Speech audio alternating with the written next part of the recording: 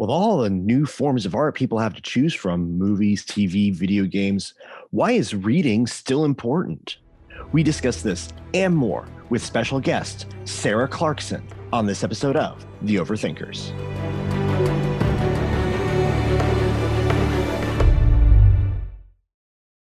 Hello, thinking people's thinking people. Welcome to The Overthinkers, home for the creative intellectual. I'm your host, Joseph Holmes, filmmaker, film critic, avid Subway reader.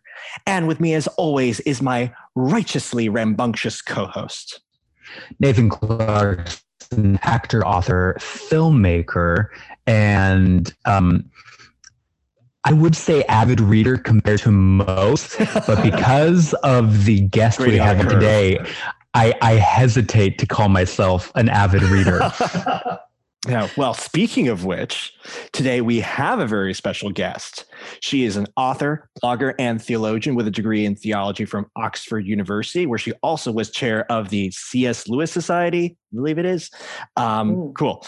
And her latest book, she has written and co-written 6 books, including Book Girl and The Life-Giving Home. Her latest book, The Beautiful Truth, How God's Truth Breaks into Our Darkness, is available now on Amazon. She also happens to be vaguely connected to my co-host. She is the spectacular, the savvy, the sanguine Sarah Clarkson. Sarah, welcome to the show. Thank you. I'll come on here all the time if I get that kind of an introduction every time. We finally have you are the last sibling to be on the podcast. We have completed the Clarkson family children. Every Clarkson with a book deal has been on the podcast. Which is all of them. Exactly. I don't know, either we're crazy or something. I'm not quite sure what. Or, hey, people like what you have to say. So that's why we like having you on here. We'll run with that. Yes. It could be because we all like words so much, we just had to grow up and not stop writing and reading them. Oh, before we get it, that's a great segue. Before we get into that, though, you want to plug something of ours? Yeah, I'm going to. So announcements real quick. Everyone, if you have not already, please would you consider giving the podcast a review? It helps us so much. As well as I also want to always mention our wonderful group on Facebook of now over 600 people on the Overthinkers Facebook group. It's so much fun. We have a lot of great discussions and memes and articles and videos. And it's just a really fun place for people to be. And if you like all the stuff that we talk about on here, please head over to the Overthinkers group on Facebook. We would love to have you. And as far as announcements, that's it. Awesome. Well, that was a great, tight little announcement set. But yes, reason we brought on Sarah Clarkson is we want to talk about reading because she has written a lot of things. So it's no secret that Americans are reading less than they used to. According to the Washington Post articles, leisure reading in the U.S. is at an all-time low, and the long, steady decline of with literary reading for pleasure and reading overall has been dropping steadily since the 1980s. With a steady increase in video games, streaming, and social media, people have more forms of art competing for their attention than ever before. Despite this, everyone really seems to know that the lack of reading is a problem because reading is so important, whether it's, for education, religion, art, whatever it is. So, what is it? So I'm putting this to you, Sarah. What is it that is important specifically about reading that you get there from you can't get from other forms of art or information gathering? Well, I'll give you 2 of my little catchy phrases. One is that words make worlds, and the other is that stories form selves. I think that's after a long time of thinking about that. That's what I've come to. I think I did a lot of research. I was really fascinated by some of the research you're mentioning because, 10 or more years ago, I heard a talk by Dana Gioia, who was then the head of the National Endowment for the Arts. And he'd done this extensive research into Americans' reading habits. Yeah. So he came up with a report called Reading at Risk because he found it was on the decline in every area of society, specifically this kind of leisurely reading of more imaginative works, things that engage imagination and really get you thinking on a different viewpoint than your own. And the more I researched it, and the more I thought about it and looked into the data, especially for children, and how that was kind of how I started, was how are children's selves formed and how do they understand the world? the more I got into this fascinating realm where I was reading about how words literally form the way we see the world. So the words that we're exposed to from a young age, they teach us how to see. So, there's a philosopher called Owen Barfield, who was one of the great friends of C.S. Lewis. Yep. And he writes about how basically, you can stand at a window and say, I hear a bluebird singing, but the amount of language you have to know and the names you have to even understand what singing means and what a bluebird is. And this teaches you how you see the world and the different kinds of language that we use. So children who are exposed to, if you teach your children to think, I think it goes a long way in how they learn to relate to people.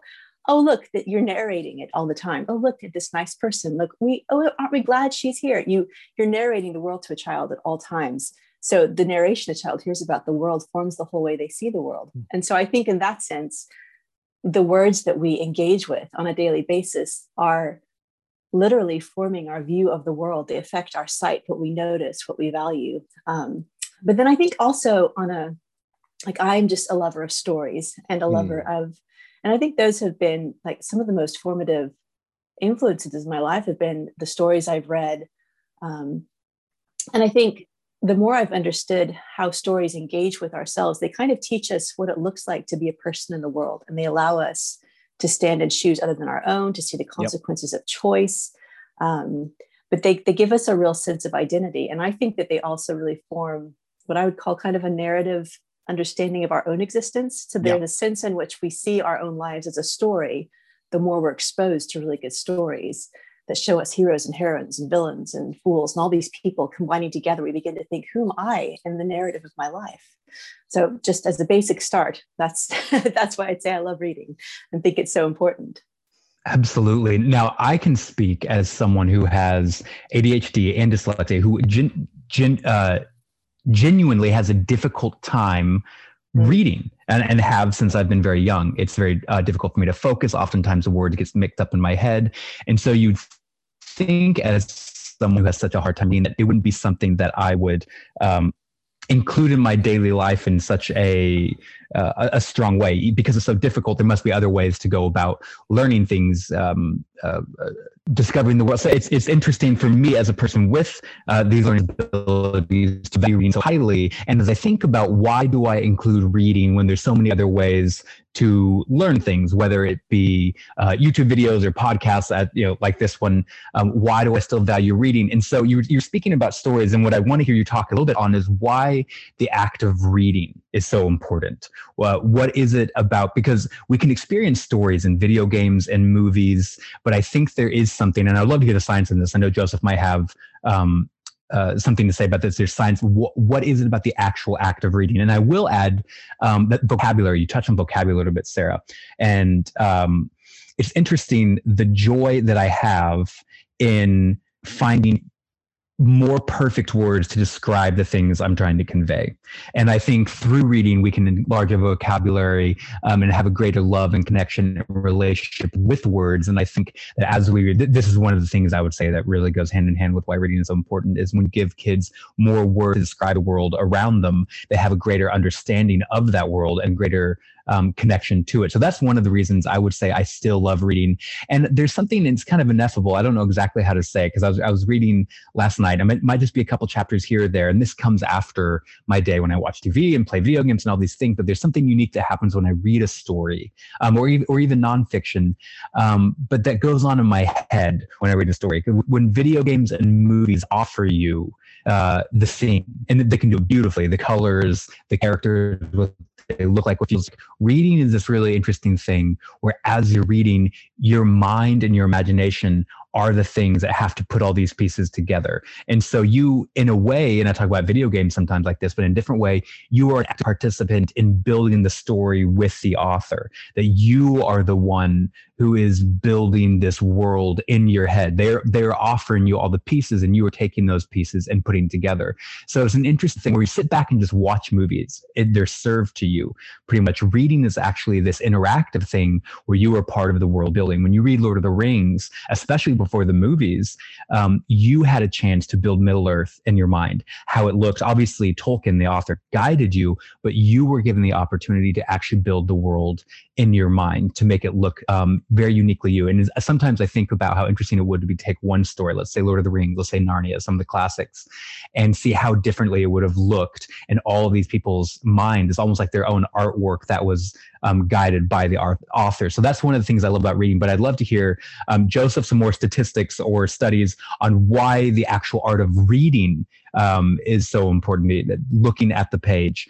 And Sarah, I'd love to hear why you think that the act of reading, because stories are amazing, but why is it so unique and special and needed that we actually read them instead of just watching them or engaging with them or even listening to them? Why is, because, the rise of books on tape, why is reading such an important aspect? Well, it's a lot of what you're saying. I think, first of all, like in some of the studies I did of children's brains, I think one of the things that was fascinating to me is that reading makes you an active participant. It empowers you. You are asked to be, you can't be passive as a reader. And that has a real specific effect in your brain. So one of the early studies I read years ago, this researcher looked at children's brains, one with children watching TV and one with children actually reading some text. And what he found was that literally when he was doing this, the act of reading involves such a complexity of brain function. So you're seeing the words, you're translating these black marks into meaning. Your brain is actually comparing it with your other knowledge. Like, what other things do I know? Where have I encountered this idea before?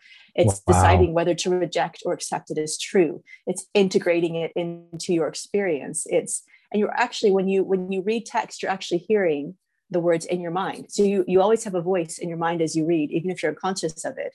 There's a sound aspect within your own brain, which I think is fascinating. Yeah. And also, you were talking about vocabulary, and some of the research I did on with children is they just feel that reading is kind of like this golden educational key, because the more vocabulary you have, the more words you have to describe the world, the better you're going to do in every subject across the board. So whether it's math, science, whatever, those actually are dependent on your capacity to read, to comprehend, to understand, to describe. And I think that it's exactly what you're saying, Nate. But I remember at one point talking, I don't remember if it was you or Joel, like years ago, heard somebody just say, God is huge, which is true and great on some level. But what if you can describe his characteristics in these different ways? He's omnipotent, omniscient. What do these words mean? What does it mean for God to be present? Or even, I'm not using all the words I could, but the more words you have to describe the world, the richer and more multi-layered your world becomes.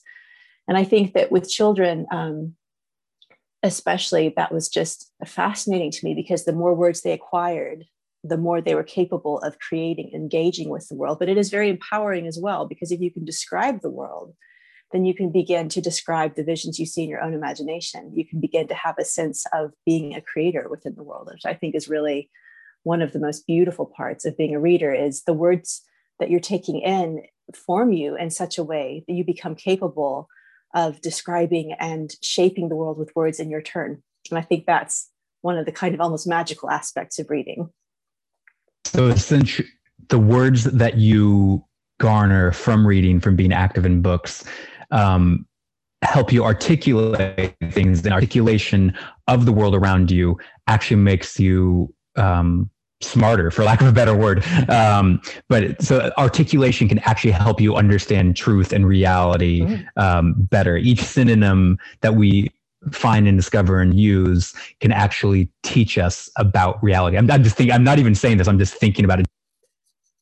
Well, I mean, okay, these are the kind of discussions that get me really excited, because I just thinking of all of these things, get very excited about. One of the things that's interesting is you actually pointed this out, Nathan, which is that, and both of you have touched on this, knowing more words actually helps you see more of reality. They've done certain studies that the cultures and places in the world that don't have as many words for colors actually are less capable of seeing those colors. They say, okay, is this the same color, or is this something really different or slightly different? They'll say, no, it's the same color. They can't discern it until there's actually a word for it in the language. So actually the process of actually knowing more words actually helps you see more of the world.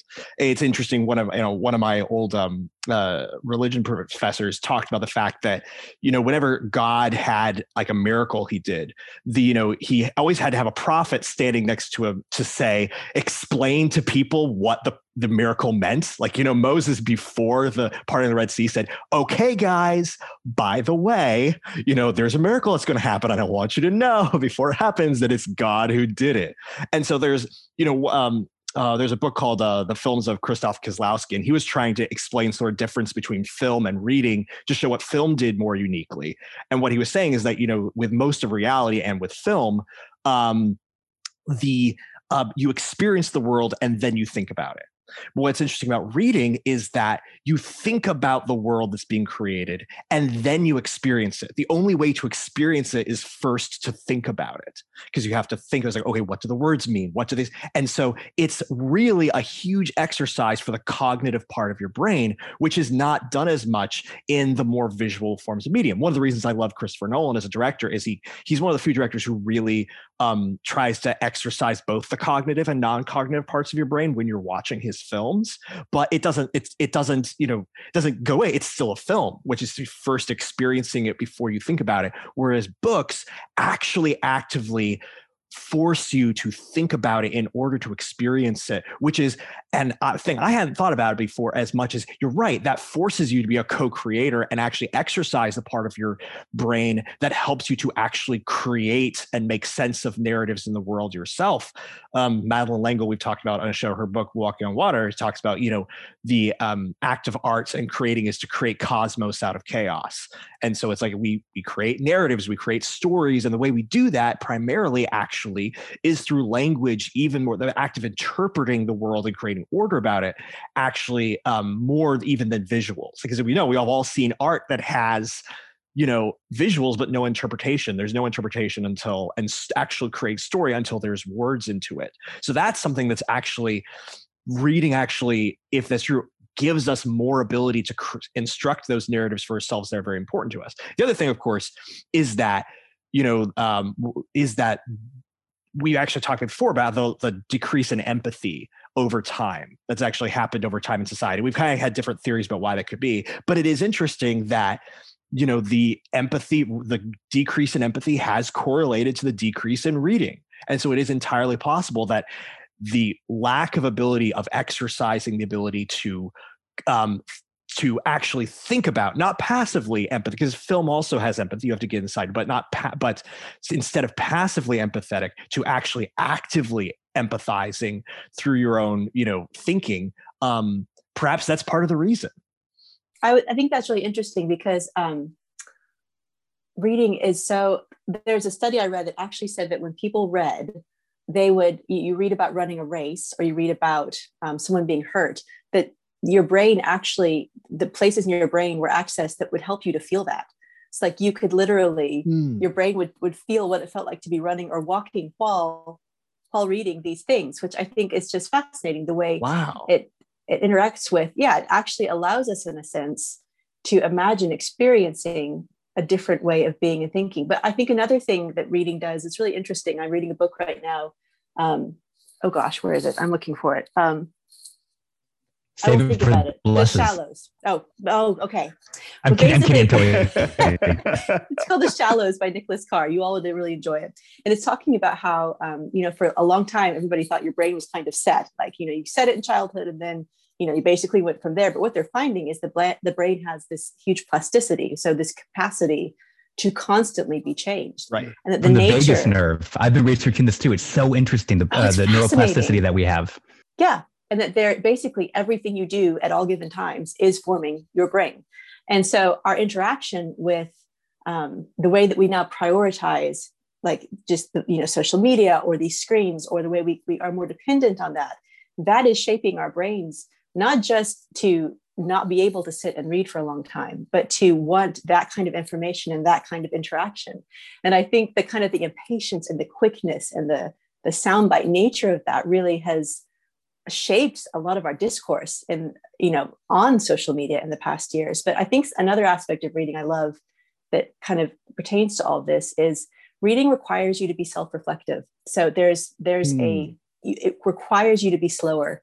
You can't consume and go from thing to thing. To read, you actually have to have a space in which you're thinking about the words on the page. You're integrating them. You're deciding what you think about them. It requires this quiet that I think gives us the capacity to consider ourselves, to know ourselves, and to be reflective about our actions and our motives in a way that movies don't, or that, more screen-based media doesn't, because it's so immediate and it's so we receive it so immediately that we don't have the same space to reflect and be changed and have kind of an agency, I think, in that kind of change.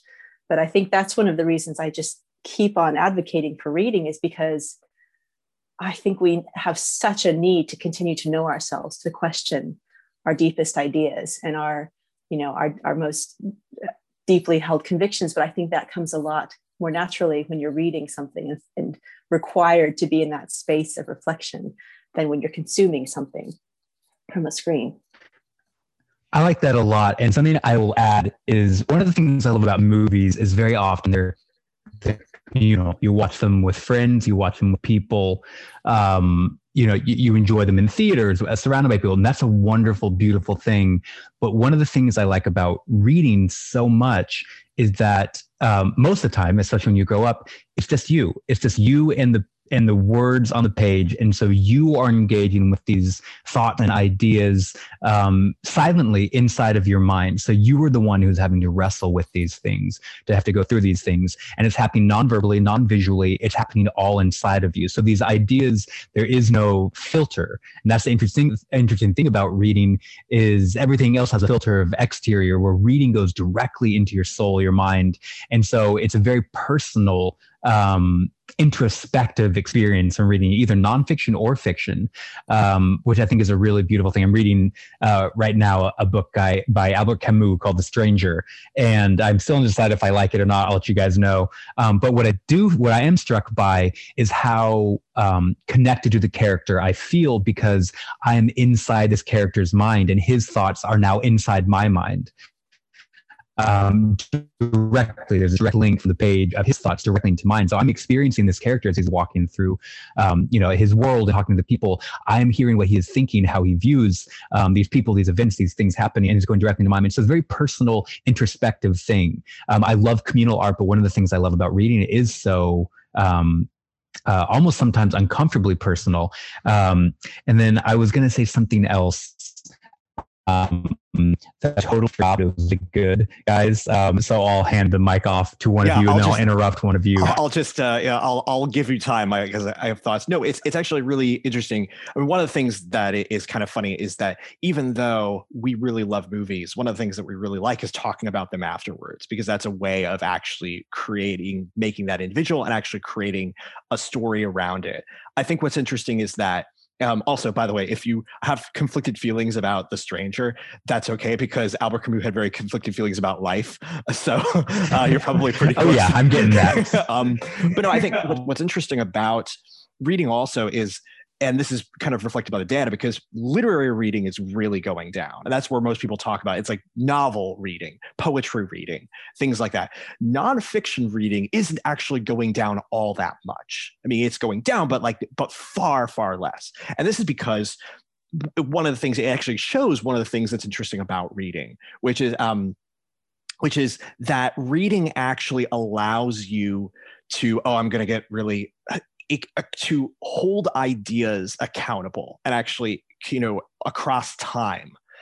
Because one of the things, again, I love podcasts, I love, things like, but when you're watching something or you're listening to something, it's not actually there on the page for you to wrestle with at your own pace over and over, and to compare an earlier thing that was said to a later thing that was said. One of the things, I get this name wrong, which is Ellen Dissanayake, I believe is how I pronounce her name. She wrote a book, What is Art For?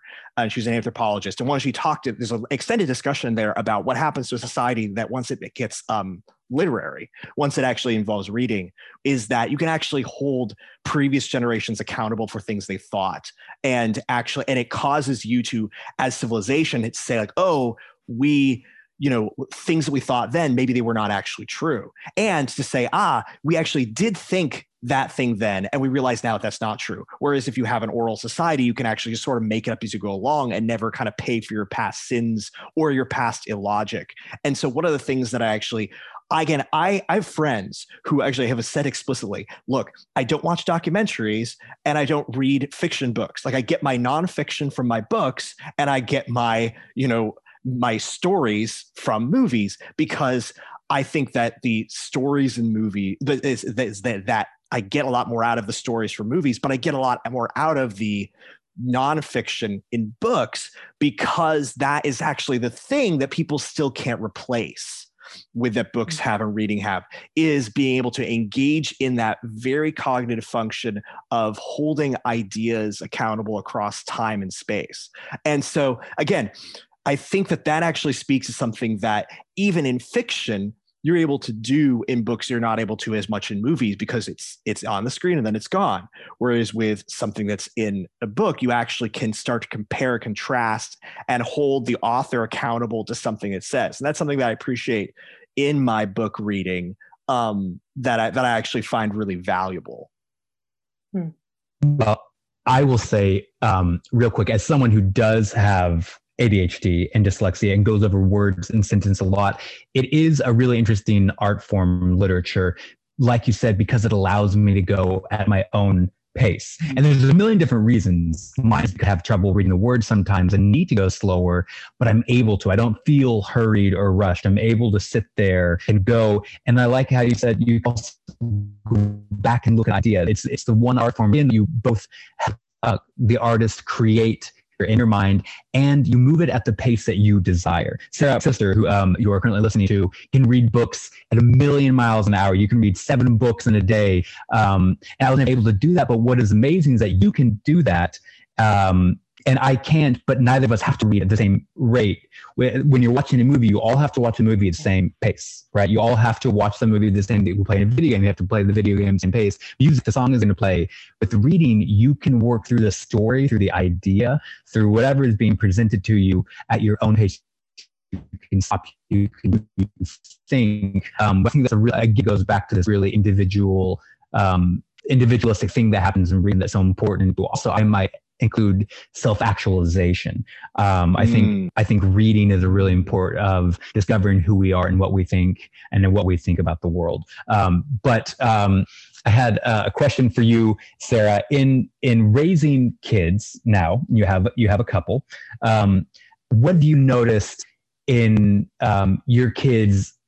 How have you noticed reading has impacted them? Because you're an adult, you've been reading for years and years and years and years. This is not old hat, but this is a part of who you are now.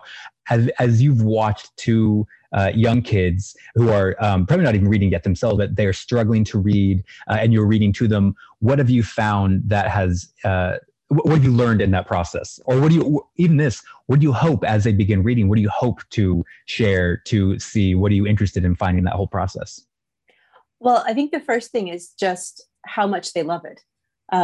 Like when children, I think we think of reading as a task. And like one of the reasons I wrote a book on books, Book Girl, is because I wanted to say reading really ought not primarily to be about duty. Reading is about delight. Reading is about, Samuel, my 16-month-old, his first word, it's actually a Dutch word because my husband speaks Dutch to him, but he has a book about a frog and the frogs are kickers. And so he goes around saying, kika, kika. And it's awesome. It's pretty awesome. But both of them from very young ages, we just read books to them. We just would open books and read them, even when they were infants, because they're taking in all that vocabulary and language, even when they're still at that tiny, tiny age. And so I think with both of them, we just keep books everywhere. We keep baskets of books where they can reach them. So like Lillian, she's 3 years old now. She definitely can't read, but she can recognize letters. We are very interested in M for mama. But also, so when she stopped taking naps, I was like, okay, I still need a break every day. So basically she can read for an hour, or she can take a nap. And so I just give her a pile of picture books and she reads for an hour and she talks about them to her animals and she makes up stories. And you can just see the characters coming alive in her little view of the world. So she will reference things like, oh, that's a strawberry, like in blah, blah, blah. Or, and you just realize that these stories Wow. are entering into her account of reality. And that's what's so fascinating, is watching how stories begin to form their imaginations and their selves. And she's really into right now, tell me a story. So you, oh my goodness, you just go back through every story you've ever heard in your whole life, because she asks for one about 100 times a day. So we've talked about saints and hobbits and, and the lion and the witch and the wardrobe. And then, I try to make up fairy stories now and then, but she loves, I think it's this expansion of the world for them. But I think one of the things, among many things I want to give them through the gift of books and reading. But I was thinking about, as you all were talking about, like the being able to compare histories with other books and, to hold authors accountable and to have a sense of self-realization. One of the things I just wonder if we're really in danger of losing is increasingly a real sense of our interior worlds, of ourselves as having, there's the outer self, but there is an inner self. And that inner person is nourished and built by words and by this capacity to think independently of the voices around them and the capacity to imagine things beyond what they can see. And one of the things I just really want for Lillian and Samuel and Lucy, who is soon to be born, is that they will have a strong and well outfitted interior world, that they will have imaginations stocked with thousands of rooms of possibility because of the books they've read, that they will have the words they need to take from that imaginative realm and begin to articulate, this is what I want to create. This is what I want to build. This is what I want to be.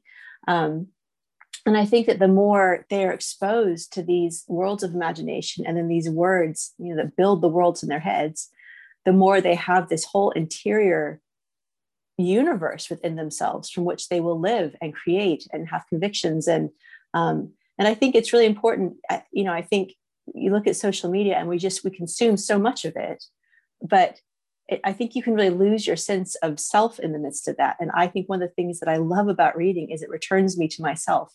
And there's kind of this sense in which I'm like, wait, what do I think? What do I actually think about this? What do I want to say about this? Where is my, what truth do I want to speak into the world? And that's one of the things I see already forming in them that I hope that they will continue to take from reading into their adult lives. So, that's just the beginning.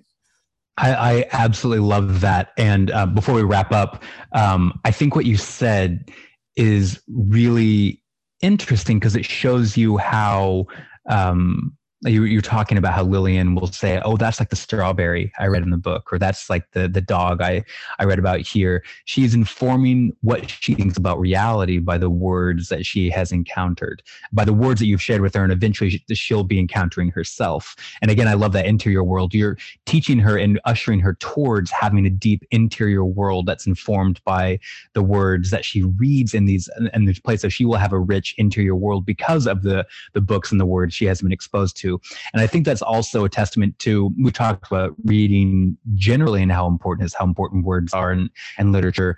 But I think this also, because we've talked about this on the podcast a lot, how important this goes to show, and you talking about Lillian and Samuel, good art, good books, good words, how important those are, because they really, they inform how we see the world, how we see ourselves, and ultimately how we see God. And so, again, I want to come back to this. Reading is wonderful, and we've discussed all the different ways, but it's encountering good words, good books, good literature. And if you want a good list of good literature, I suggest you read Sarah's book called Book Girl that has about 1 million lists of every book you should read.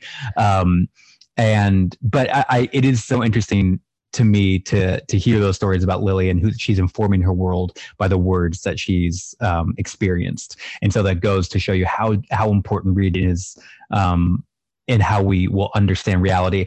And I will say this, again, as a person with ADHD and dyslexia, reading is difficult. It is not an easy thing. It is not like scrolling through TikTok, which is really easy. And sometimes you need that ease. Reading is hard. It's harder than movies and harder than video games, at least for me. But it's really, really beneficial to who you are. It's important to your understanding of reality. And it's something that will ultimately, like you said, Sarah, give you a deeper understanding of that inner self, which I think is severely lacking. So yes, it's difficult. I can understand, and I'm with you there, but it's also really, really necessary, beneficial, and worthy work to take part in. And it's not just a work, it's also a work that brings joy and imagination and goodness. And again, it helps you inform your reality, enrich inner self. So yes, reading really is a wonderful thing. And we're big fans of it here. We talk a lot about movies and media, but we haven't gotten this in depth this much how important words and reading are. So I'm really glad we got to do that today. Joseph, any last thoughts before we give Sarah the last words? As somebody with no interior life, I find this whole discussion to be offensive and exclusionary. No, no, I think it is really one of the things I think is fascinating is the fact how closely, again, getting super deep in here, God is associated with words and the word, and how there really is no replacement for an interior life, for our ability to see things, for our ability to establish our own inner lives, our own identities, and our own ability to construct the world than with words. Even again, film, Quentin Tarantino said, your only job as a director, well, your job is to have a vision and to be able to communicate it. And you can't do that without words. And all of the people who love film the most love film criticism, which is an ability to construct and understand, so I think like world forming, even more than images, because images is just what's coming at you. And somehow words are how you put those images in a form that is meaningful. So I think that if you're a person that's interested in being able to construct the world, and not only to construct the world for yourself, but to hold accountable other people who are trying to construct the world, to see if they're trying to just throw something at you, or if what they do holds up, whether that's somebody contemporary or, as we talked before, across time. I think that being able to read makes you a person that's capable of doing that. Absolutely. And real quick, before you finish, Sarah, I just want to jump on that and say, it is interesting. This is what I wanted to say earlier. I remembered it. It is interesting that God, I've heard people say, well, if Jesus came nowadays, or, whatever, that we'd be making movies of his life in the Old Testament, New Testament, all these stories. And I still don't think so. I still think there's something, like you mentioned, to words holding power. And I think it's not an accident that God chose to share his truth in his story and ultimately his true myth, as Tolkien would say, through the art of words. These aren't a passé thing. These are incredibly necessary. And also, real quick before you finish, Sarah, I will say, has anyone heard of the meme? And it's talking, I think it was a tweet, and someone said something about how reading is actually really just incredibly amazing when you think about it, where you're looking at a bunch of random marks, black marks on a page, and it makes you hallucinate. If that's not amazing and shows the power of reading, I don't know what it is. But please give us a last word about how important reading is and why you love it and why we still. Sure. Well, I think I love what you're saying about that, no matter if Jesus came today, it would still be words. I mean, the way that he's described to us as the word made flesh. We are beings who were literally spoken into existence. Words are intimately part of who we are, how we see, what we were created to be, and to interact with words, to play in the world of words is how we become rich, souled, fully imaginative, fully engaged human beings. I mean, I really believe that reading is not just, or that engagement with words, it's not just something for some. It is an aspect of being human, of engaging with our creator, of being capable of him speaking to us. And then we have the incredible capacity to answer back. But I think a lot of that capacity and the way we answer and the way our lives answer has to do with the words we take in. And I like to say I'd always heard stories of my mom reading to me when I was, the first baby, reading to her belly when she was pregnant with me. And I was like, really, did you do that? And then I started reading picture books to my belly when I was pregnant with Lily and my first. Aww. But one of the, of course, of course, you can't help it. But one of the books I read was Miss Rumphius, which is this story about a little girl who she basically wants to be just like her grandfather, who took great voyages, and he saw the world and did great things. But he always said, but Alice, you have to do one more thing. You have to leave the world more beautiful. And I think that to finish with that, I would say we're spoken into existence by the word, by the living word, or the word made flesh. But part of that speaking is that we are made capable of speech ourselves. And I think that one of the things that books do is they outfit our imaginations, our vocabularies, our inner worlds in order to make us people who can speak things into existence as well. And that's one of the things I so desire for my children, and just really for anybody who reads Book Girl, is this sense of, I have become someone who can speak beauty into the world. I can leave the world more beautiful because I have been able to speak something new. So I think that's of the many things that are reasons I would love reading. That's just one of the great reasons. I'll end on that is, we are made to speak something new as well. Oh, that's a pretty good way to end. Yes. So on that note, we'll move on to one of our favorite segments, of which there are two segments, but it's still one of our favorites. Blessed and curses. We will find some piece of art to bless, some piece of art to curse. And we always give our guests the option of joining us in that. Would you, Sarah, like to go first, or would you like to go last, or would you like to partake in this tradition? Well, I will partake. I think I'll do the blessing. I'm not as quick at I have to think about this hard, and then I'd have to think about what I want to say. You're just such a good person. You just can't think of that. I'm just not very quick on my toes. She's never read a bad book. Oh, yes. That seems very unlikely. Now I have to go back and think about it. The book I will bless, and I think it's very pertinent to this conversation, it's had a huge impact on me, is Tolkien's, it's actually not a whole book, it's an essay, but you can find the book. It's by Tolkien. It's called On Fairy Stories. It's an essay he wrote in defense of stories and language, as why they're important, why they form us. And in it, he was a linguist, correct? He was studying etymology. He was a philologist. Language. Yeah, so he was exactly language and literature, and he loved language. He was fascinated by it. And so this essay it's a defense in many ways of basically his own creation of like, why is it worth it for you to write a Lord of the Rings? And it's a defense on kind of a philosophical level of the power of stories to shape and allow us to glimpse eternity. But he also goes into the way that language refreshes our view of the world, that it allows us to see things in a new way, that when you've encountered, a dragon in a story, you see a dog in a different way, because, these are kind of all, we're kind of surrounded by incredible things in the world, but you sometimes need a story to re-enchant your vision. And then he also, I think at the end, which he has one of my favorite quotes ever about eucatastrophe, and how the joy of the happy ending is it's basically the opposite of catastrophe. It allows us to glimpse the possibility of something beyond the walls of the world. So I will say that'll be my blessing. And if I come up with a curse, I'll let you know, but I think I'll pass on that for the moment. So everybody has to stick around to see if Sarah comes up with a curse by the end of the episode.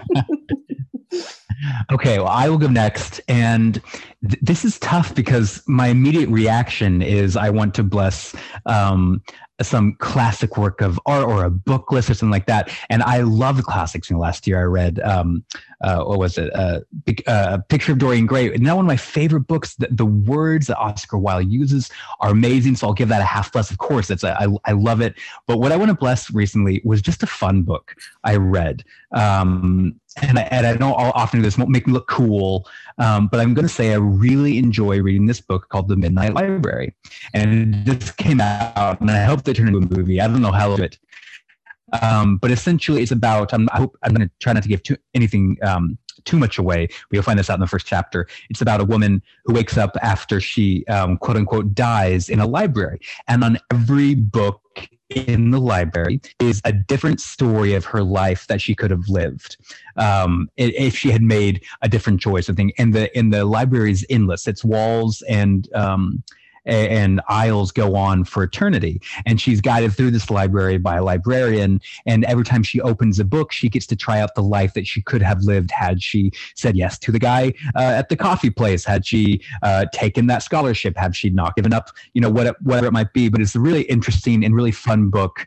One that lets you kind of look into this idea of the what if that we all live with. What if I had done this? What if I hadn't done this? And it's a really interesting exercise in that. But also it shows, again, how our lives are created and understood through words. And so I thought that was very apt, that every different life we could have lived was on a shelf in the library. And I just love that picture, that metaphor seems so apt for me. And I really enjoyed the book. It's written well, it's written funnily, there's some depth to it. So if you want a fun, easy but still has depth read, I really highly suggest The Midnight Library. I really enjoyed it. And for curse, this is actually maybe the Clarkson thing. I'm having a hard time coming up with a curse. There's a movie called The Words a while ago with Bradley Cooper and Zoe Saldana. It was okay. And so that's about the give me a curse today. The Words was an okay movie. And I can't actually, do you know what my curse actually? I'm going to do it, and I'm probably going to make you mad, Sarah. I read T.S. Eliot's poems. And I don't know if you're a fan. I can't remember if you're a fan of T.S. Eliot. But pretension doesn't even begin to describe his poems. Pretension and just... maybe I'm stupid and I need someone to help me with the metaphors but the thing is, I think I'm getting it. But I don't think there's much to get. It's just endless flowery language with nothing of substance for me to understand. I feel like everyone loves T.S. Eliot, and maybe I like his non-poetic writings better, and I'll let you give a defense if you want to, but I am almost through with one of his collections of poetry, and I'm struggling to get through. But it could just be me. I will leave that open. I'm not going to say this is absolute gospel, but thus far, maybe I need someone to explain it to me. T.S. Eliot has just been a height of pretentious bore to me, but that's just that will be my curse. Actually, it wasn't that hard to find a curse. Sarah, are you a T.S. Eliot fan? Have I offended you? You really haven't. I mean, I would be on the same level. I don't. He has never been the person I most connected with. I definitely have friends who would come back at you pretty hard about that one. Okay. But I'm not going to be the one that gives you the arguments tonight. I haven't read enough of him to know. I mean, I should have, but yeah. Oh, thank goodness. You're safe. Actually, I'm going to just quickly say, you're going to think I'm making this up, but I actually thought of the film The Words as maybe did something. You really? I honestly 100% did. You said it, and I was like, I cannot believe he's saying that, because I thought it was such a fascinating start, and then it kind of like it didn't. It's been too long since I watched it to really comment well about it. Great concept. It did not delve into the actual power of story and what that meant, and what that I was kind of like, oh, such a good premise. So yes. So a great concept wasted. Okay, good. There you go. That's my curse. I'm actually really disappointed because I thought we were going to get like a Clarkson fight here for a moment, and like those are a joy to see if you haven't seen them. No, you'll have to come to dinner at our house to see one of those. I'll deal. We'll do a deal.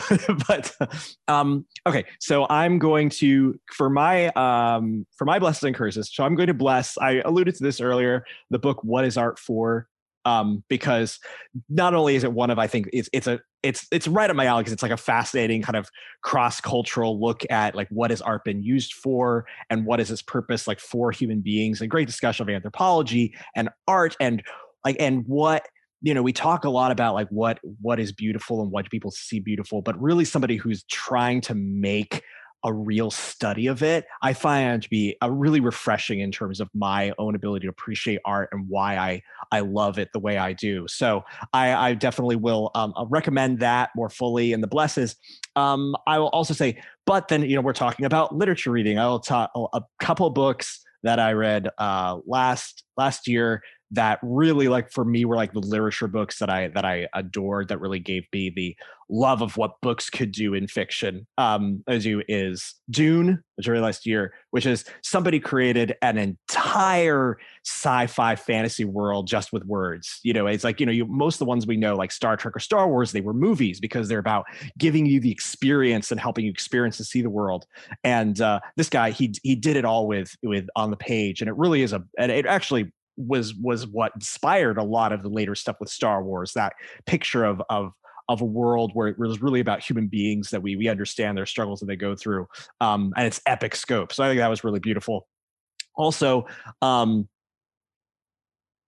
excuse me. Let's say I can do The Murder of Roger Ackroyd by Agatha Christie. If you're looking for something that's not 900 pages long, that I may or may not have finished in like a day, just because I started it and couldn't put it down. Agatha Christie is one of the people who knows how to use words to like tell a compelling story almost better than anyone I know. And the insight that was able to be there, with the wit and insight that's in there, on understanding of human nature, and one of the best endings of a murder mystery that I've probably ever, that also uses the medium. It's not a thing you could have told in a movie. You could not have told this in the same way in a movie. It's only because it is a book that the twist works. And so if you want to see something that's a book that can only work as a book, that why we need books to tell certain kinds of stories that can't be done, Murder of Roger Ackroyd, I can speak today, is a really great book to do. For curses, I will curse one book and one movie. I will curse the Man Who Was Thursday, because I read that book and it has. Oh my goodness! I love G.K. Chesterton. Chesterton. It has an amazing beginning. It's great. It has the worst twist or payoff to a story that I may have ever read. It is so bad, so dumb. It ruined the entire book for me. You cannot. Claire needs to have a comeback here. Okay. 30-second retort. Exactly. All right. Why is the twist not horrible? The twist, and because it's the whole way we see the world. It's a novel that talks about our perception of ourselves in the world, and the way that that's constantly changing, and that we think we've seen the front, but actually we've seen the back. And what are we chasing? It's a novel about mystery and the kind of mysteriousness of trying to figure out existence and God. And it's like this mad chase. And then at the end, you have this strange, I don't know how not to talk about without giving it away, but when you're kind of encountering like these absolutes, it's fascinating. Yeah, no, see, that's the thing, is that what it ended up being, I don't mind like the back and forth, but what it ended up being is the worst of what allegory it attempts at allegory are. Sarah, it's okay. We can just know that he's wrong. It's okay. You know what? Now we're going to have dinner and discuss this in person. Yes, my plan is working perfectly. No, but then because I made to get the movie of the I'm actually curse also is probably going to get me into trouble. It's the what is it called? Oh yes, it is Dead Poet Society. I am ashamed to say I've never seen the Dead Poets Society, and everyone says I remind them of different characters. And I watched it again recently and felt the same. So I actually will not argue with you on this. Yeah, no, I mean, for me, not only is it mediocre as a film, like just fine as a film, and it gets credit for like bringing a sense of romance to poetry, which very few people are even attempting to do. But it's why it thinks poetry is good, and the things that it sets up against it, like the idea that there is some beauty in content, not just form.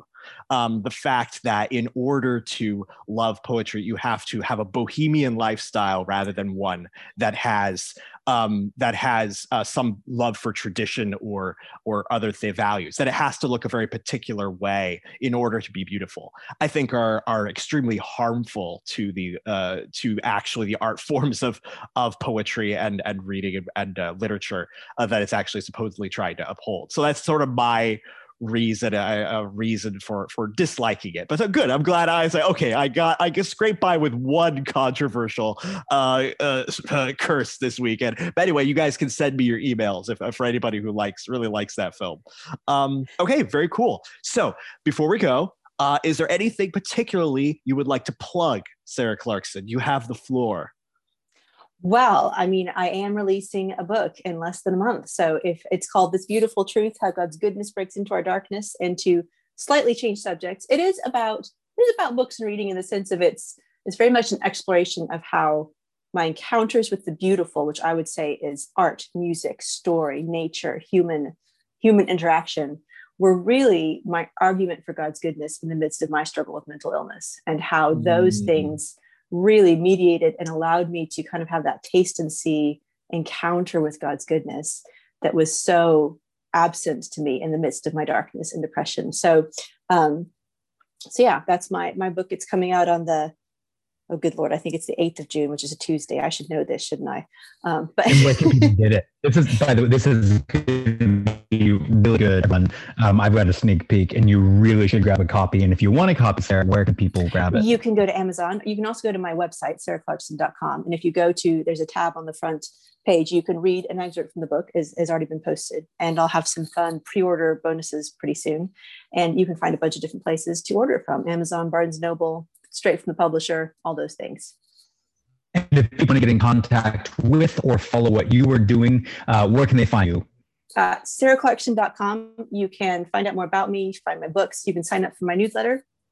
And then I mostly hang out on a daily basis on Instagram, where I like to do live poetry readings every so often.